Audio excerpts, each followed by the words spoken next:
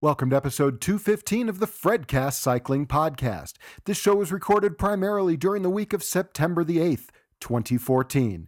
My name is David, and I'm a Fred.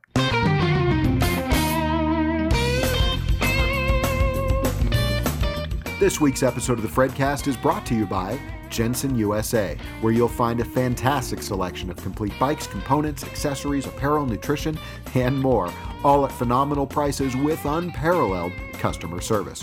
When you need anything for cycling, simply go to jensenusa.com/thefredcast. And now also by lynda.com. That's lynda.com/FredCast. Lynda.com will help anyone learn software, creative, and business skills to achieve personal and professional goals with their incredible library of classes and tutorials on a wide variety of subjects.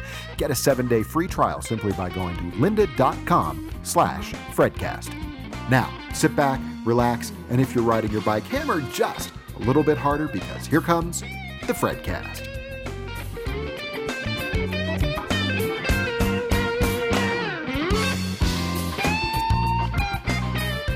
Hey, fellow Freds, welcome back to another episode of the FredCast. As always, it's great to be back with you. Got some great content for you today coming from my short visit to this year's Interbike Expo. I think you're going to enjoy it. Oh, and by the way, if you're interested in more content about Interbike and Eurobike, go ahead and check out the Spokesman Cycling Roundtable podcast. We recorded one of those today too. That's at www.the-spokesmen.com. Before we get started with this week's show, I always want to thank our longtime, loyal, and devoted sponsor, Jensen USA, at jensenusa.com/thefredcast, the place where I've told you can get an amazing selection of products for your cycling lifestyle at fantastic prices with literally unparalleled customer service. I had an opportunity to meet with the folks from Jensen USA at Interbike this year, and they have some great stuff coming your way. I'll talk about that in a little bit. But first, including, I always talk to you about their amazing customer service. And one of the things that they told me that they're doing is they are constantly adding to the number of product specialists, gear specialists that work for Jensen USA. As a matter of fact, they've had to add on to office space. I think they're renting office space down the road so that they have just plenty of knowledgeable cyclists there to answer your questions when you want to buy products. That just makes for some unparalleled, unbelievable customer service, and you will find all of that at Jensen USA. I really want you to check them out. Once you check them out once, you'll be hooked, just as I have been. It's jensenusa.com/thefredcast, or go to thefredcast.com, and right there on the right-hand side of the page, on that right column, there is always a new Jensen USA link. And plus, don't forget the FredCast Picks of the Month, where I go through and I pick from Jensen's selection some of the things that I find most interesting, or some of the things that I have also bought. As always, we thank Jensen for their support, and we thank you for supporting Jensen USA. Well, welcome into the show, and of course, lots to talk to you about today, and all of it having to do with Interbike. Interbike is a huge show. There's a lot to see, and quite frankly, with the layout these days, I'm still finding my way. After so many years at the Sands Expo Center, now having moved to Mandalay Bay for 2 years, it's still difficult sometimes to find my way through that. It's sort of a unique and interesting layout, and it does make it difficult to find things sometimes. But what I've got for you today is a sampling of some of what you would have seen had you gone to Interbike. Now, before we get to that, we talk a lot about Interbike and the fact that now they have added Consumer Day. It's the last day of the show for the last 2 years. Not that well attended, but I think it's getting better. But one of the things that so many of you tell me you really would like is not so much to do the indoor portion of the show, but that you'd really like to do the outdoor demo. Some people call it the dirt demo, but of course there's road bikes there as well. A lot of you say you really would like the chance to be able to ride next year's bikes outdoors, to really get a feel for yourself. Well, I've got an opportunity for you. It's coming up October 1st through 5th, with outdoor demo days October 3rd through the 5th. And what you will be able to do, this is in Moab, Utah, and this is Outerbike at www.outerbike.com, OUTERBIKE.com. Reading right from their website, this is a chance for you to test ride next year's bikes and gear on world-class roads and trails in Moab, Utah. Now, that is absolutely true. The trails, I think you all know, in Moab are second to none on Earth.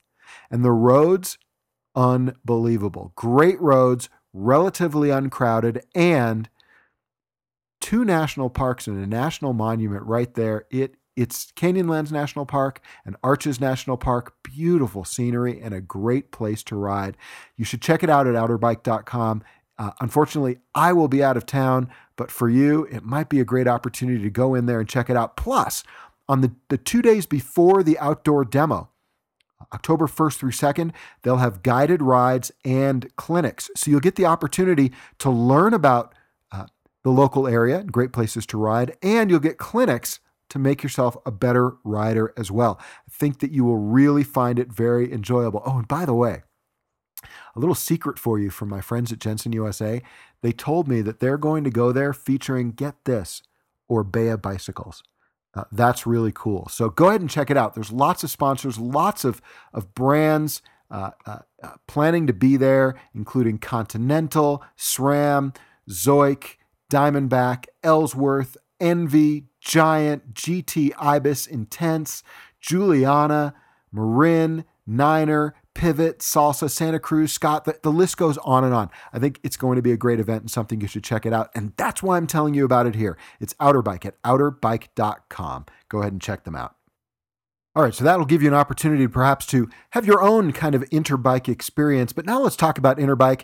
It just concluded last week in Las Vegas, Nevada. Lots happened there. And again, I'd encourage you to check out the Spokesman Cycling Roundtable podcast. We talked quite in depth about Interbike and some of the happenings there. But what I did was I realized this is a humongous show. And what I want to be able to do is to give you a taste of what's happening there and what you can expect from the bicycle industry over the next year or so. So what I did was I went around and I just did what I will call sort of a taste of Interbike to give you an idea of what's there. So first of all, several things that I noticed this year, some trends for you. First of all, oh my goodness, just like outdoor demo, just an overabundance of mobile phone cases and mounts for your bikes and batteries and things, accessories for your mobile phones. That was number one, the first thing I saw. And no, I'm not bringing you any of that because we've brought you that before, and I think you have a good idea of what's out there. It's kind of a maturing market and really only a market where you see a lot of heavy innovation when there's a new model of phone that comes out. Otherwise, I think it's become a pretty mature market. The other thing that I found very interesting was, and the timing was very bad on this, I think, a number of fitness watches or wearables out there, heart rate watches and things like that. And unfortunately, Apple made their announcement of the Apple Watch, and I think that was not a great thing for a lot of these companies. And unfortunately, I heard too many whispered comments about the fact that those folks were there and how unfortunate it is that Apple has just, for a lot of them, taken away their business model, which is a bit unfortunate. On the bikes, I think there's a lot of maturation in the market. We talked about this on the Spokesman today. I think that Tim Jackson said there's a lot of duplication as opposed to innovation. Last year, I remember saying that we saw a lot of evolution instead of revolution. And I think that trend continues at Interbike this year. However, a couple of bright spots and things that I want to bring to you. First of all, there is a portion of the show that I believe, I think that it gets a bit of short shrift. And the reason for that is it's not on the main show floor. It's downstairs. It's a little bit hard to find.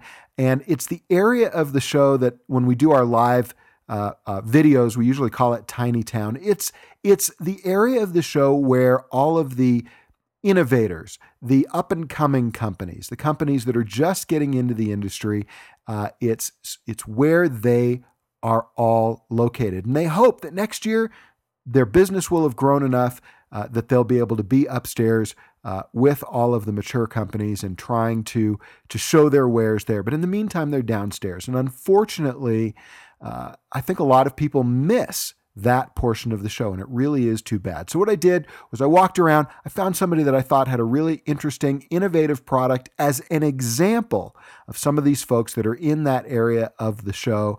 I think that you'll find it interesting. This is my interview with the folks from Nikola.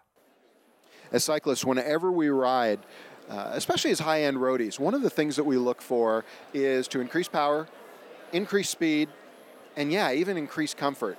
And I'm talking to Nick. He's from Nikola, and he thinks he's got the solution to all of those problems. Welcome to the FredCast. Thank you. Thanks for having me. Tell me a little bit about your product.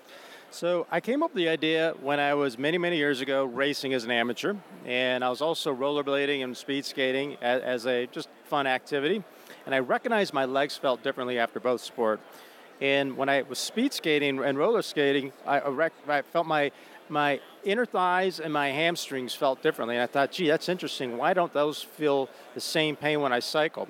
So I theorized, was there a way to pull in those muscles and get more output out of your bike by doing so? So I'm a tinker. I was the guy that took apart my watches as a kid. I was the guy that would doodle with art and just try to come up with different designs. And I was bending twisty ties from a bread wrapper and trying to simulate this pedal that skated.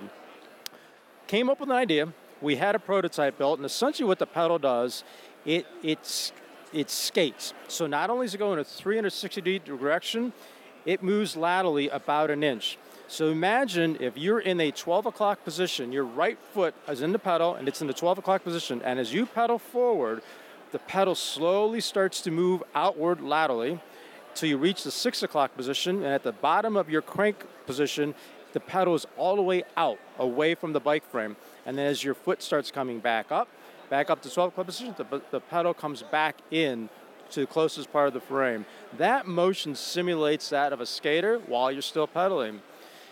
Doing that, you then start advancing a little bit more of your adductor muscles and your glutes, and you're getting more output. We did a clinical trial and found most people showed an improvement in this performance. But the common thing we're seeing is people are coming back saying, my knees don't hurt anymore, my hips don't hurt anymore. And it's funny that you're going after a performance product. We do feel we have that, but we're finding more common that we're folks saying that their body feels much better after riding the pedal. So we're really pleased that we're getting such great feedback. We're here at the booth here. We've had probably 75 people ride the pedal, and I think if I only had 73 of them, phenomenal feedback, and 2 people like, well, it's interesting, Yeah, but we feel really good about the feedback we've got, and it's actually a lot of fun to ride. It's fun, and we're trying to get more people on bikes. Our first version is a 3-hole style, like a look style pedal. It'll fit, the 3-hole cleat. We're also looking at an SPD version. We've got an early prototype of that as well, and we're contemplating doing a platform style pedal. We have the spinning industry look at this, and we've got this in one spinning class, and the feedback's been really great. That we're seeing folks saying we like to have the spinning, and if you think about the spinning industry, this current pedal moves an inch out. With a spinning stationary bike, we can move out 2-3 inches and really, really activate that the inner thigh and get some more workout. So it's again, I was in the bicyclist, and now I find myself talking to the spinning industry, you're talking to physical therapy, we're talking to triathletes and cyclists, so it's really blossomed beyond what I thought it would at this point.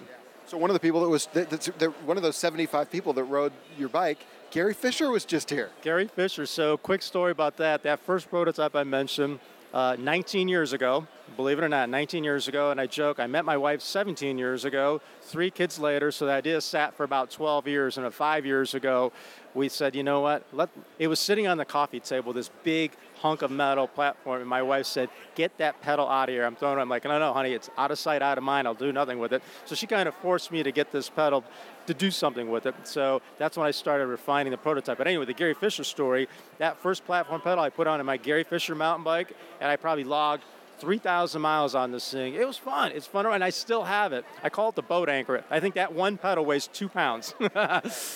So I think for a lot of people, and I know that when I first heard of your product, I was skeptical. And I thought, I'm not a skater. I'm a cyclist.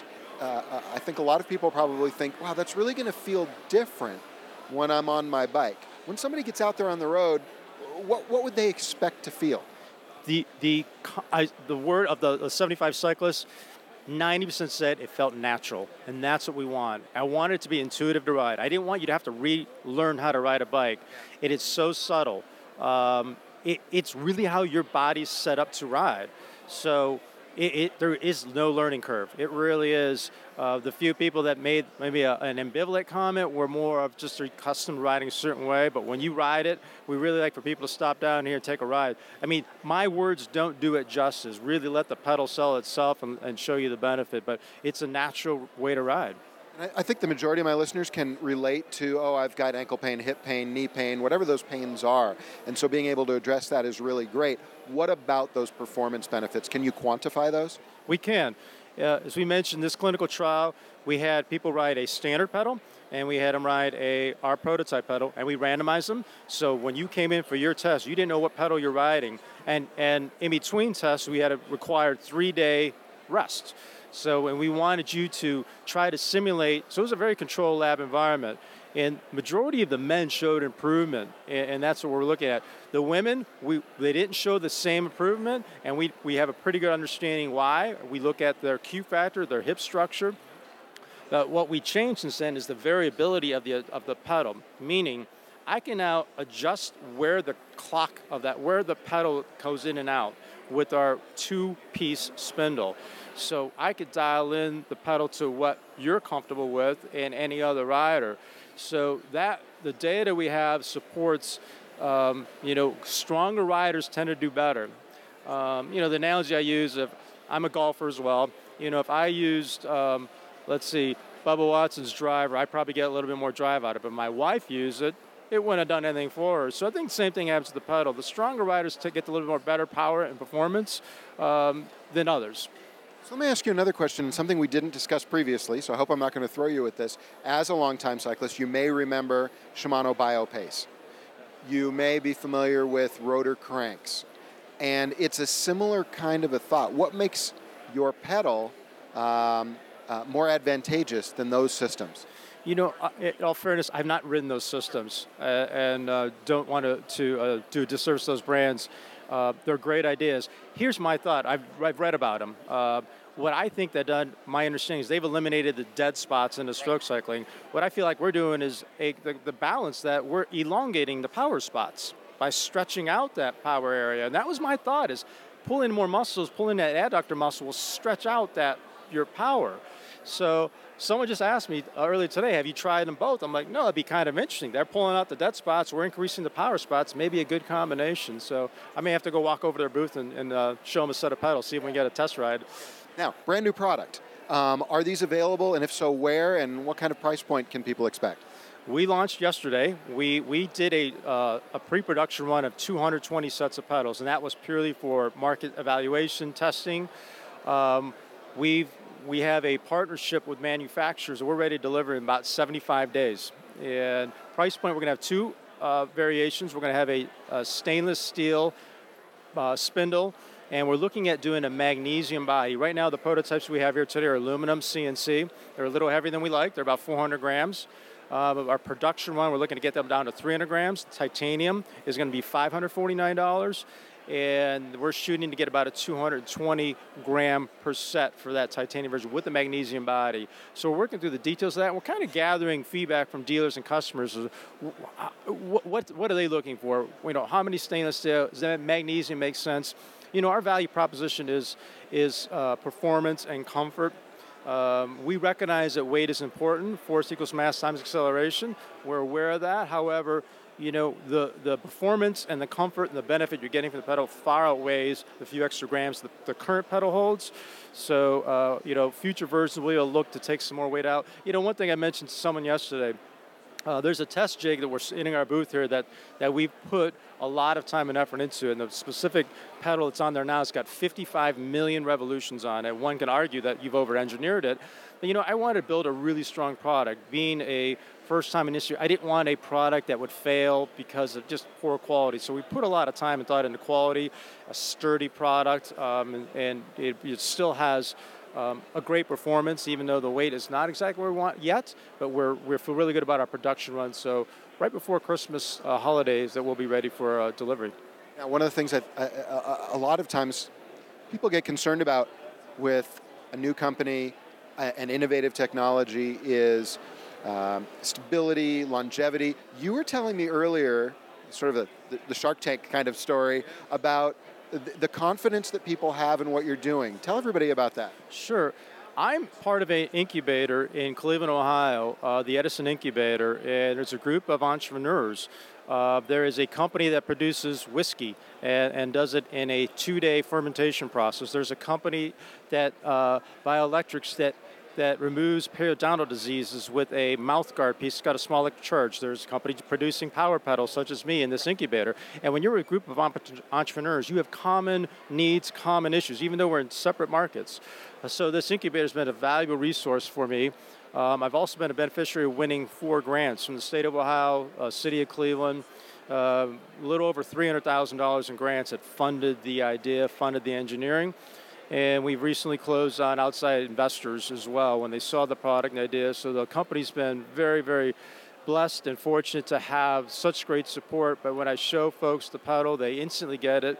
It's fairly intuitive. When you see it, it's like, yeah, I get what you're trying to do here. So it's been well positioned, hopefully, for long-term success. Tell me about the name. Obviously, your first name. What's the Ola part?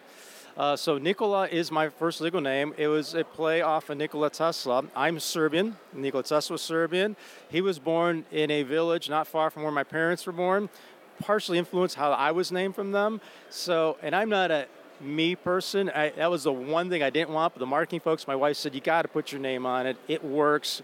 The original company name was Motion Resolution, and that was a mouthful. And I'm thinking of the folks in Germany or Asia that have a hard time pronouncing it. I wanted a universal name, a short name. It's timeless. It's gender neutral.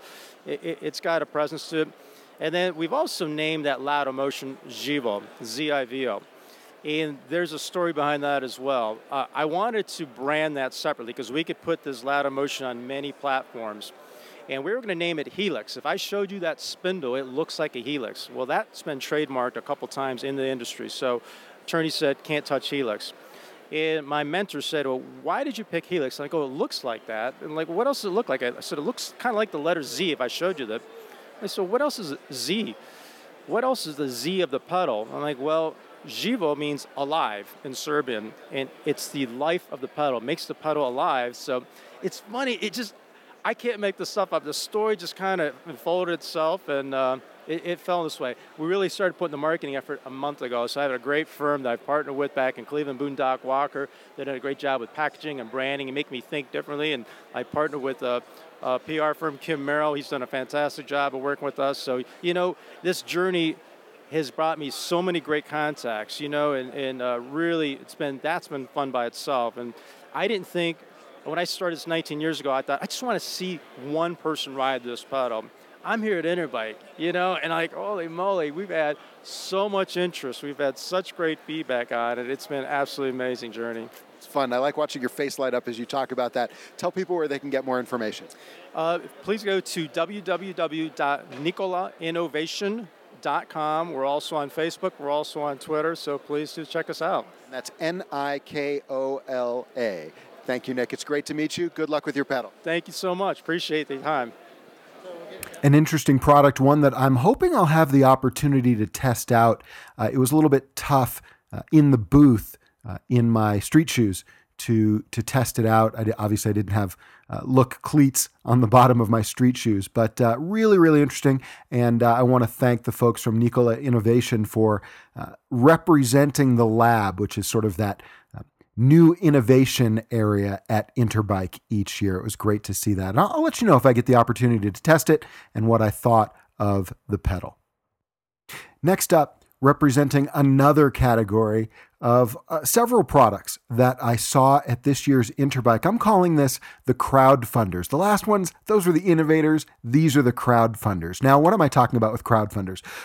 So these are the people who have a great idea for a product, but decide that they're going to put it on Kickstarter or GoFundMe or one of these crowdfunding websites where you go on and you say, yeah, I think that's a great idea. I'll give you a couple of bucks and hopefully I will get to see your products. Now, again, I hate to keep referring to the Spokesman. We've talked about this on the Spokesman before. I remember when Carlton and Byron were here in Park City for press camp this year, and we had the opportunity to talk about this, and we talked about Kickstarter fatigue, because we were always getting press releases from companies saying, hey, I've got this great idea, I'm putting it on Kickstarter. Please tell your listeners and your readers about my product and my Kickstarter campaign, and hopefully we'll make this work. But the problem is, if any of you have ever donated to Kickstarter and crowdfunding campaigns in the past, unfortunately, they don't always come to fruition, and unfortunately, you can be out your money. So I went over and I had a conversation with the guys from Fix-It Sticks. I remember getting their Kickstarter campaign releases in my email, and now it's great to see that not only have they had 2 successful Kickstarter campaigns, but that their products are indeed on the market and in people's seat bags and in their toolboxes, and I think that that's really great. Now, another Kickstarter project that I saw at the show is the Fly 6 video camera and taillight. You remember that combination that really hit social media like a freight train a few months ago. It is in production, very successful. It looks like a really great product. So several Kickstarter crowdfunding kind of projects, and I chose Fix-It Sticks to represent them from this year's Interbike. Last year, the award for the smallest booth at Interbike went to my next guest. This is Brian. He's from Fix-It Sticks. Brian, tell me briefly, describe your product.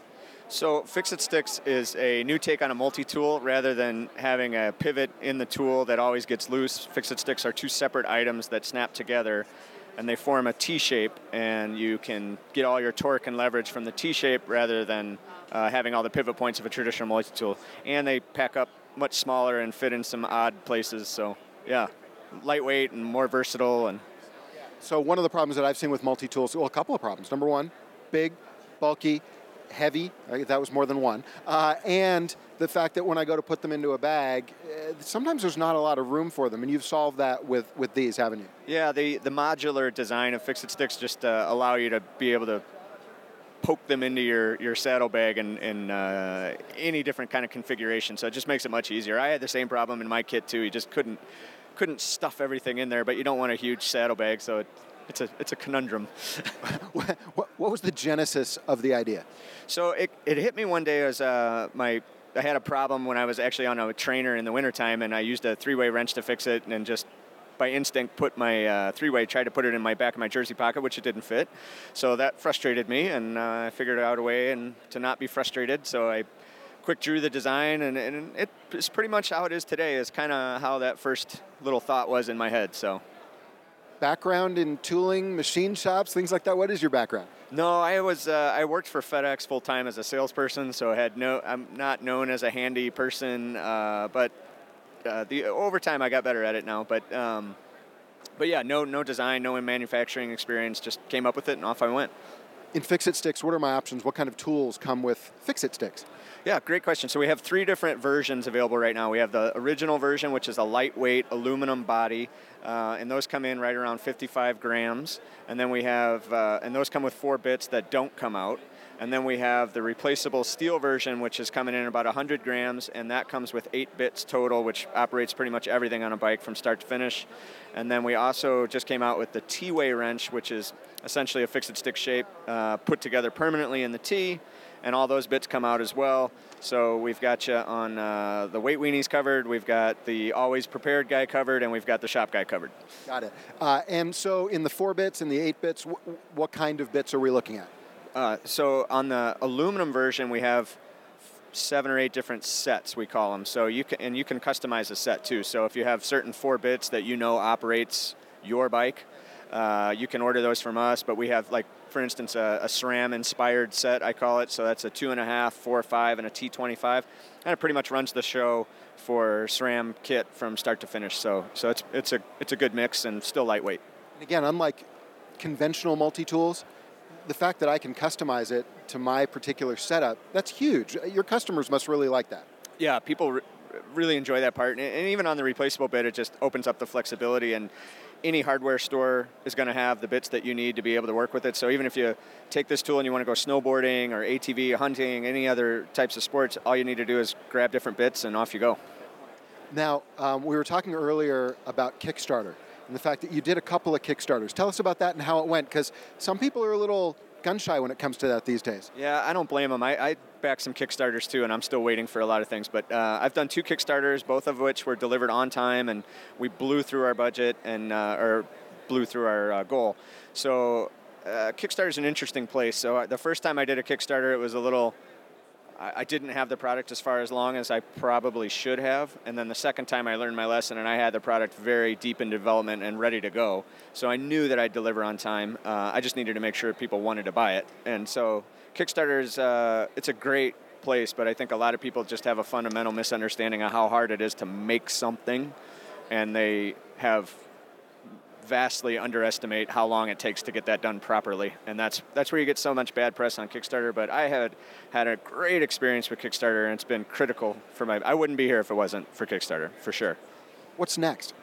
Oh, we're working on some really fun stuff. So not everything is tool related. There's just more Brian gets frustrated, comes up with an idea kind of stuff, and not necessarily related to tools. But we're working on a chain breaker that's going to fit within our ecosystem of fix-it sticks, so I'm excited about that one. And we're working on just sort of putting things together in a more presentable package that answers what you need. Flats are probably your most common repair, and then some loose bits. So that's kind of the direction we're going to go, is to just be able to handle 80% of everything with simplicity and an easy to use design. So probably the next 2 questions on everybody's mind: how much and where? Right, great. So the original versions are still available. Those are $29.99, and those are the aluminum ones. And then the replaceable versions made of steel are $35.99. That comes with the 8 bits total. And then the T-wrench comes with 7 bits total, and that one is $29.99. And availability is we have pretty wide distribution, so pretty much any shop should be able to order them, or you can order them from our website, fixitsticks.com. So, yeah. Excellent, Brian. Thanks so much for inventing it, and thanks for being on the FredCast. Hey, thanks for stopping by. Great to talk to you. All right, so far for this year's Interbike, I've brought you the innovators, and I've brought you the crowdfunders. I've got a new segment for you. These are the emergency IDs. Now, many of you are familiar with what could have been one of the first wrist-based emergency IDs on the market. That's Road ID. It's an engraved ID, and it goes on your wrist or on your ankle or on your shoe, and it tells emergency responders a little bit about who you are and who to contact, and if you have any allergies and medical conditions and things like that. Well, since then, as you walk the aisles of Interbike, you find booth after booth after booth of different companies all trying their different twist on the wrist-based emergency ID. There are ones that use QR codes. There are ones that are also engraved. And then there was this one. This is Epic ID. I really thought this was a compelling and interesting idea because it provides emergency responders with all of the information and data you want them to have, but in a way that they should be able to easily access, even when they don't have internet access or even if they don't have cell phone coverage. And for some of us, in some of the locations we ride, that's pretty darn important. So, representing the emergency IDs, here is Epic ID. Walking through the show today, I see a lot of people wearing some brightly colored and some muted colored bracelets, and I tracked them down finally to the Epic ID booth. I'm here talking to Lee. Lee, tell everybody what Epic ID is. Hi, David. Yeah, what we've done here is come up with the next generation of an emergency ID. So it's USB-based, and it's very, very simple. It has really gone above and beyond the 5 lines of engraved text and given the user an opportunity to include as much information or as little, whatever they would want to communicate to an EMT, police, fire, doctor in the case of a critical situation. So since we're audio, describe, if you can, what an Epic ID looks like. Right. It's actually very attractive looking. We get a lot of compliments on the aesthetic and put a lot of love into the design. But the materials are a hypoallergenic silicone band that comes in red, black, or white to start, and then a very nice stainless steel closure that protects the USB, because we realize people will be rock climbing, mountain biking, road riding, and that it needs to be very durable. Now, by durable, so for instance, I'm wearing, I guess, what you would call a cause band, and I've been wearing this and I shower with it and swim with it and things like that. Because it's USB, we're talking about an electronic item. Can I shower with it, swim with it, etc.? Not only can you shower with it, wash your hands with it on, you can do triathlons. You can just swim in it. So it's not just okay to wear in the water, but salt water as well. And that the flash drive is all contained, so there are no batteries, there's no charger, no Wi-Fi, no passwords, no Bluetooth, nothing to have to remember except to put it on your wrist. Now, what makes this a better way to go for an emergency ID than, as you said, the lines of engraved text, the QR codes, things like that? Right. The simplicity, because if an EMT is trying to take care of you, they don't have time to get online. They don't have time, or they really shouldn't be calling up and trying to get a cell connection. They should, first and foremost, be taking care of you. And so it's very important that the information that you include on this bracelet gets transmitted in a very easy, straightforward fashion. So all first responders that are professional first responders, that being EMT, police, fire, etc., they have onboard computers that have a USB portal, and so they just put it in there, open the file. And one of the things I like best about our Epic ID proprietary software is all the forms, there's nothing to download. You literally put it in the computer, fill out your forms, press the save button, it's in there. And on the top, we call it the header. That's where you put your most relevant, timely information. For instance, my Epic ID right now says in Las Vegas until the 15th, contact Dave Bernstein in case of an emergency. And so you would be my advocate in the ER versus my daughter who's, in California. It's not very practical. So for anybody who travels a lot, for anybody who does solo adventure type of sports, and let's face it, I've been in many group rides where if I went down, they may know my name and my phone number, but little else. And I hate to say it, but cell phones, they're not entirely reliable, and even my best friends don't call me back right away. So other than the header, what other kinds of information can you put into this file? Right. So we have made the fields open fields, so that if you actually, so it's all the typical information that one would expect to find. We go a little bit further in giving you a place to put your family history, which is kind of cool. If you were in cardiac arrest, something like that, one of the things they could do is look to family history and see that you have a sibling, a grandfather, a mother, father, all who have heart conditions, serious heart conditions. And so it's a very quick way to be able to get a view on what types of things you might have going on.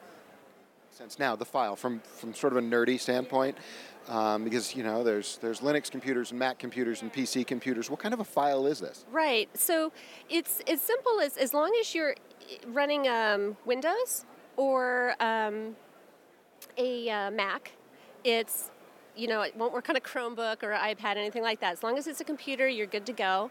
And like I said, there's no downloading a software. So it's very straightforward in that respect. Great. Tell me about the genesis. What was the idea for putting this together? Well, I've had CycleAware has been my business for 23 years, and it's always been focused on safety, but exclusively to the cycling market.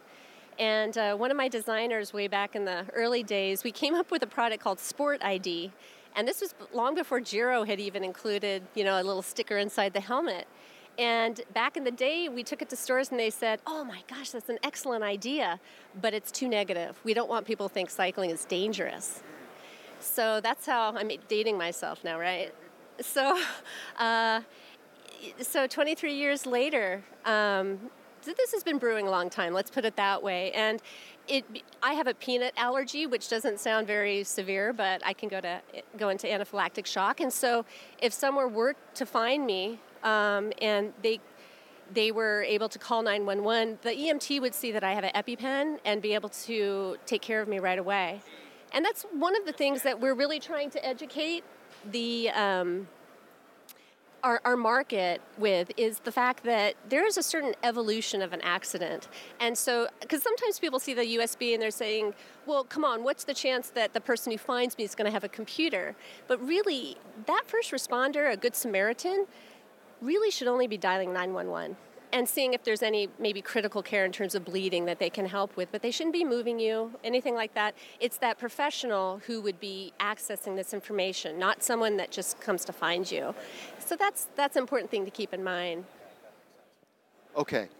What about, so sorry, just the geek in me is wondering, can I also put other stuff? Can I put pictures and things like that on it? You can only put a picture of yourself. We understand that people are tempted to want to save their PowerPoint presentation. No. Not only that, but you can't save it to your desktop. So if you need to borrow your buddy's computer to update your header of where you are, you can't inadvertently save all your medical information to his computer. We're very adamant about making sure that this stays on the flash drive and people can view it that should view it, but nobody else. Yeah. Okay. How much and where can I get one? Right. So it lists for just $35. We were really quite determined to make this an accessible product that can reach a large market, because we feel that it's such an important practical product.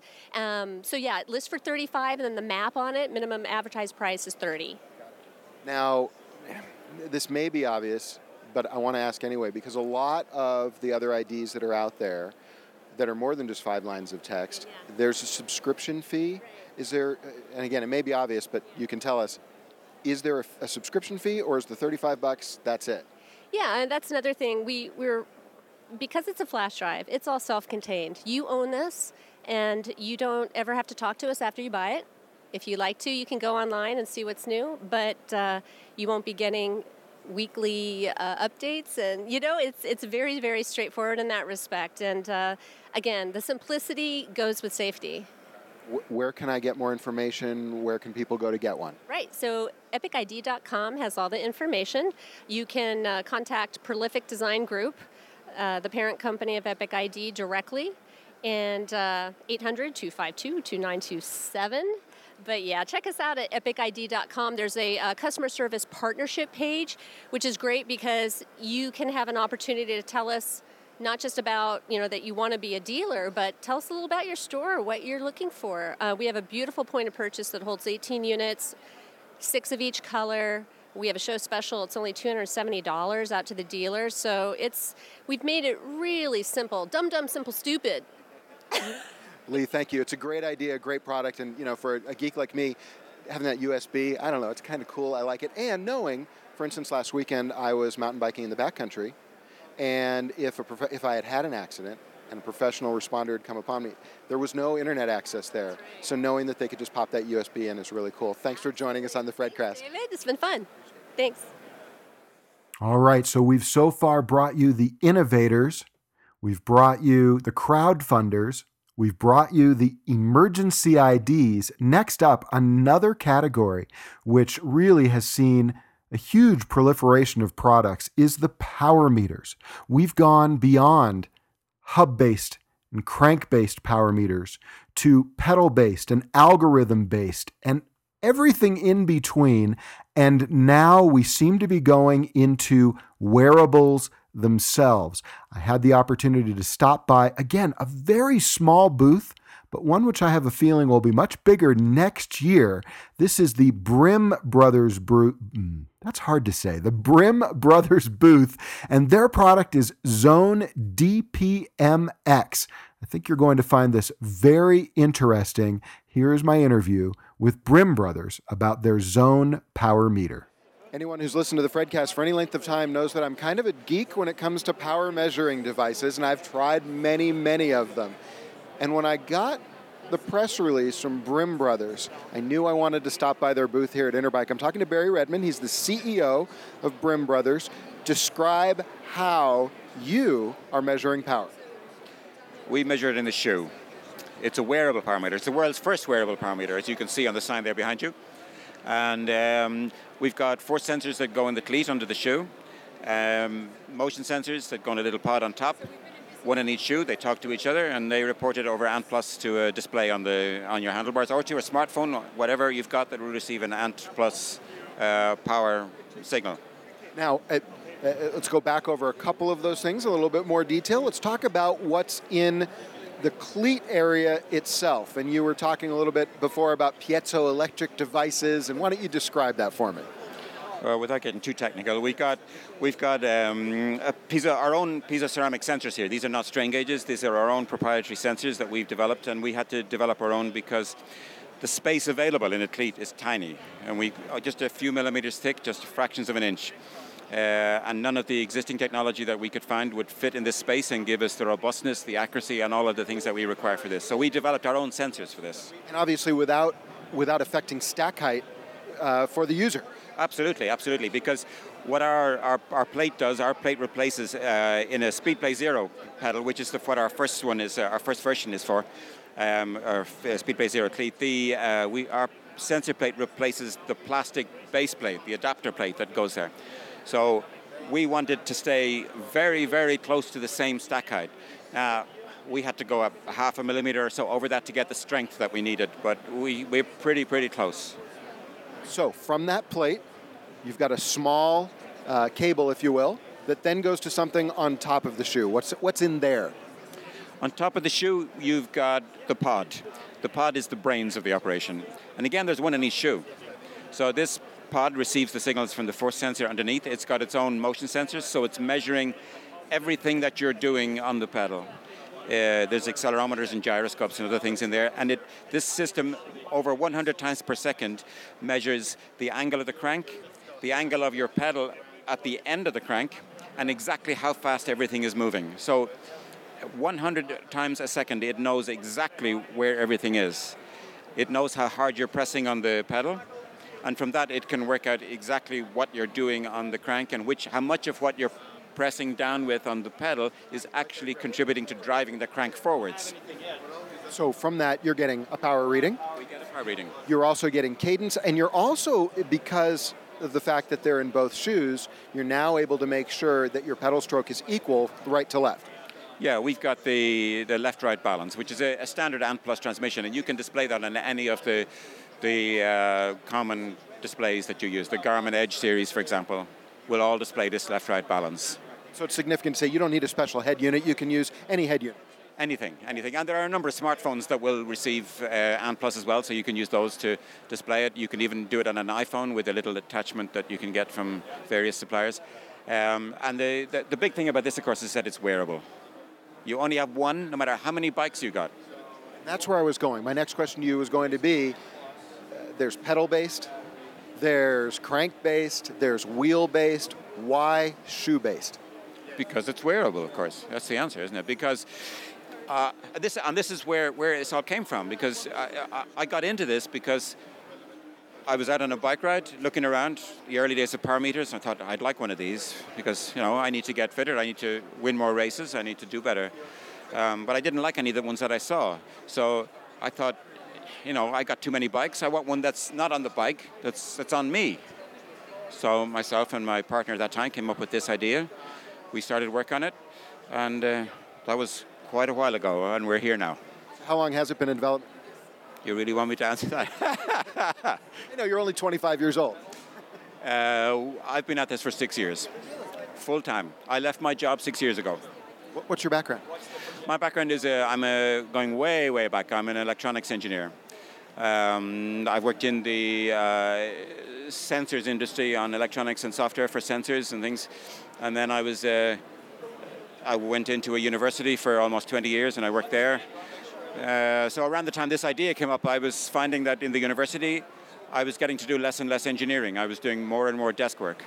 I thought, on balance here, when I look at these two things, doing next semester's timetables or designing a power meter, well, with my family's support, I left the job. So the nice thing for people to know is that, you're not just some guy who had an idea. You're an expert in the field of sensor technology. Yeah, I've been working with sensors all my life, of various kinds. Now, what about durability, right? Because we've got the sensors on the cleat. We've got the pods on the top of the shoe. Let's talk about temperature and moisture and those sorts of things. Well, moisture, we're based in Ireland. What can I say, right? There's a reason it's green. Well, yeah. So this thing is waterproof. We've been using prototypes of this for various types of prototypes for up 3 years or more. We've been riding different ones, and we've developed the waterproofness, the temperature, the durability, the robustness of it as we've gone. And it's, by the way, it has been crash tested, unintentionally, but it has been crash tested. Are you okay? Well, I was fine, yeah. I actually, if you can get up from a crash and start shouting at the guy who caused it, then you're okay. It's rechargeable batteries in the pods. What kind of a life will you get, and how do they get recharged? Battery life is up to 15 hours. Recharging, you just use the charging cradle that comes with it. It's a USB powered thing. You just take the little pods off the top of your shoe. They click out. You click them into the charger. They charge in under 2 hours, between 1.5 to 2 hours from empty. You can also use the charging cradle if you connect it's USB powered, so you can power it from any USB source. But if you connect it to your PC and you load up our special PC update firmware, then when you put your pods into the charging cradle, our software goes online to our database, finds out if there's an upgrade that'll fit your pods, tells you what's there, and gives you the opportunity to update your pods. That means that you will get, as we release new features, you can put them in your pods and you've got them. 6 years in development, now being released. When are they available to the general public? First batch will be in October. But we've got a pre-order list of about, at this point, close to 2,500 people. So they've been with us, some of them, for 2 years. And they've been very patient, very supportive. They've meant a lot to us, so we look after them. They're the first people that will get this. Once it's available, how much will it cost? $999. Where will people be able to buy it? Online on our website is at the moment. And right now, if you're thinking that you might want to buy one of these, the thing to do is go to our website and add yourself to our pre-order list. Where's the website? www.brimbrothers.com. Now, at the moment, it's for the Speedplay Zero. What are future plans? Well, in future, we're obviously going to start developing units or versions for other pedal and cleat types. We haven't quite yet decided which one will come next. We have a good idea, but we're not actually saying. We're not making any promises yet, but we will do that. We will do that. Last, I want to ask you just quickly about accuracy. One of the things people always ask is, how does it compare to brand X or brand Z? What do you tell people? Well, the specification, the target for this is plus or minus 2%, same as everybody else. Right now, we're not quite there. We've got some software issues that we were dealing with right now, and over the next couple of weeks we'll do that, and we'll get there. And we will be releasing units for tests, so we're going to release this, and people can go, or the reviewers can go compare it to whatever they've got to compare it to, so everybody will know that it works before they get one. But you mentioned a few moments ago about firmware releases, and so the nice thing is that as you tweak the calculations and the algorithms, even if you buy in the first release, every time there's a firmware upgrade, you'll get that improvement, right? Absolutely, absolutely. So if we find some issue when it's after it's been released, we can fix it, and you get the fix. Sounds really good. Tell everybody again where they can get more information. www.brimbrothers.com. Excellent. Barry, thanks so much for your time today. I appreciate it. Welcome. You're welcome. Thank you. An interesting product and a company that in this episode of the FredCast is representing the other power meters out there on the market. That is Brim Brothers and their Zone Power Meter.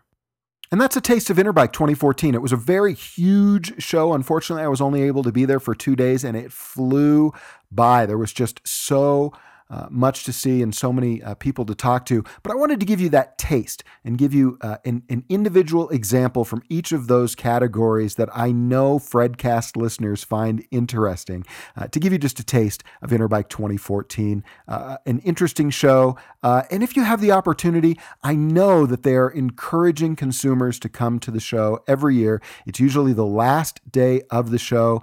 And I would strongly encourage you, if you have the opportunity, get yourself to Vegas. I know that you will enjoy it. You'll find it very interesting. And if you do go, let me know what you think. Or if you're going, let me know. It'd be great to see you there next year. All right, one more thing that I do want to bring to you today. Unfortunately, there has been a product recall since the last time we spoke here on the FredCast. This one came out September 3rd, and this concerns Orbea bicycles, specifically the Avant, A-V-A-N-T, model bike. And the problem here is that the bike front fork can crack, thereby posing a fall hazard. Not a lot of bikes involved here, but certainly still worth mentioning. There are 715 bicycles mentioned here. They were sold through Orbea retailers nationwide from August 2013 to June 2014 for about $1,200 to $9,000. And these, again, are Avant bicycles. So if you've got an Orbea Avant, go ahead and check it out. I will have a link in the show notes to the full Consumer Product Safety Commission recall, but I wanted to bring that to you so that you had the information as soon as we produced this episode of the FredCast. And before we go, once again, I want to thank our show sponsor, Jensen USA, at jensenusa.com/thefredcast. Go there anytime you need something for cycling or your cycling lifestyle. You're going to find a great selection, incredible prices, and unparalleled customer service at www.jensen.com/thefredcast, or go to thefredcast.com and click the Jensen USA link on the right-hand side of the page. Hey, don't forget, if you want to stay in touch with the FredCast, there's a number of ways that you can do that. Of course, you can always go to our website at www.thefredcast.com. You can send an email to thefredcast@gmail.com. You can stay in touch on our Facebook page. That's facebook.com/thefredcast. Or you can follow along on Twitter, where the handle is simply FredCast. If you'd like to use our listener hotline to send a voicemail, please do so. That's area code 661-513-FRED. That's 661-513-3733. Or on any page on thefredcast.com, on the right-hand side, there's a little microphone. It says send a voice message. You can just use the microphone and speakers on your computer to send me a voice message that way as well. So I think that works really well. Lots of ways to stay in touch with the FredCast. Well, that's going to do it for this week's episode of the FredCast. I really want to thank you for listening, and thank you for staying subscribed to the FredCast Cycling Podcast. Please continue to tell your friends and cycling buddies about the FredCast so that they too can start listening and get more information out of the show. Oh, by the way, before we go, I still do have a number of Team FredCast socks available for sale. So if you're interested, please go to our website. Right on the right-hand side at the top of the page is the FredCast store, or simply go to thefredcast.com/store and place your order today. Well, that's going to do it for this week's episode of the FredCast. Thanks so much for listening. We'll talk to you soon. Between this show and the next, enjoy the ride.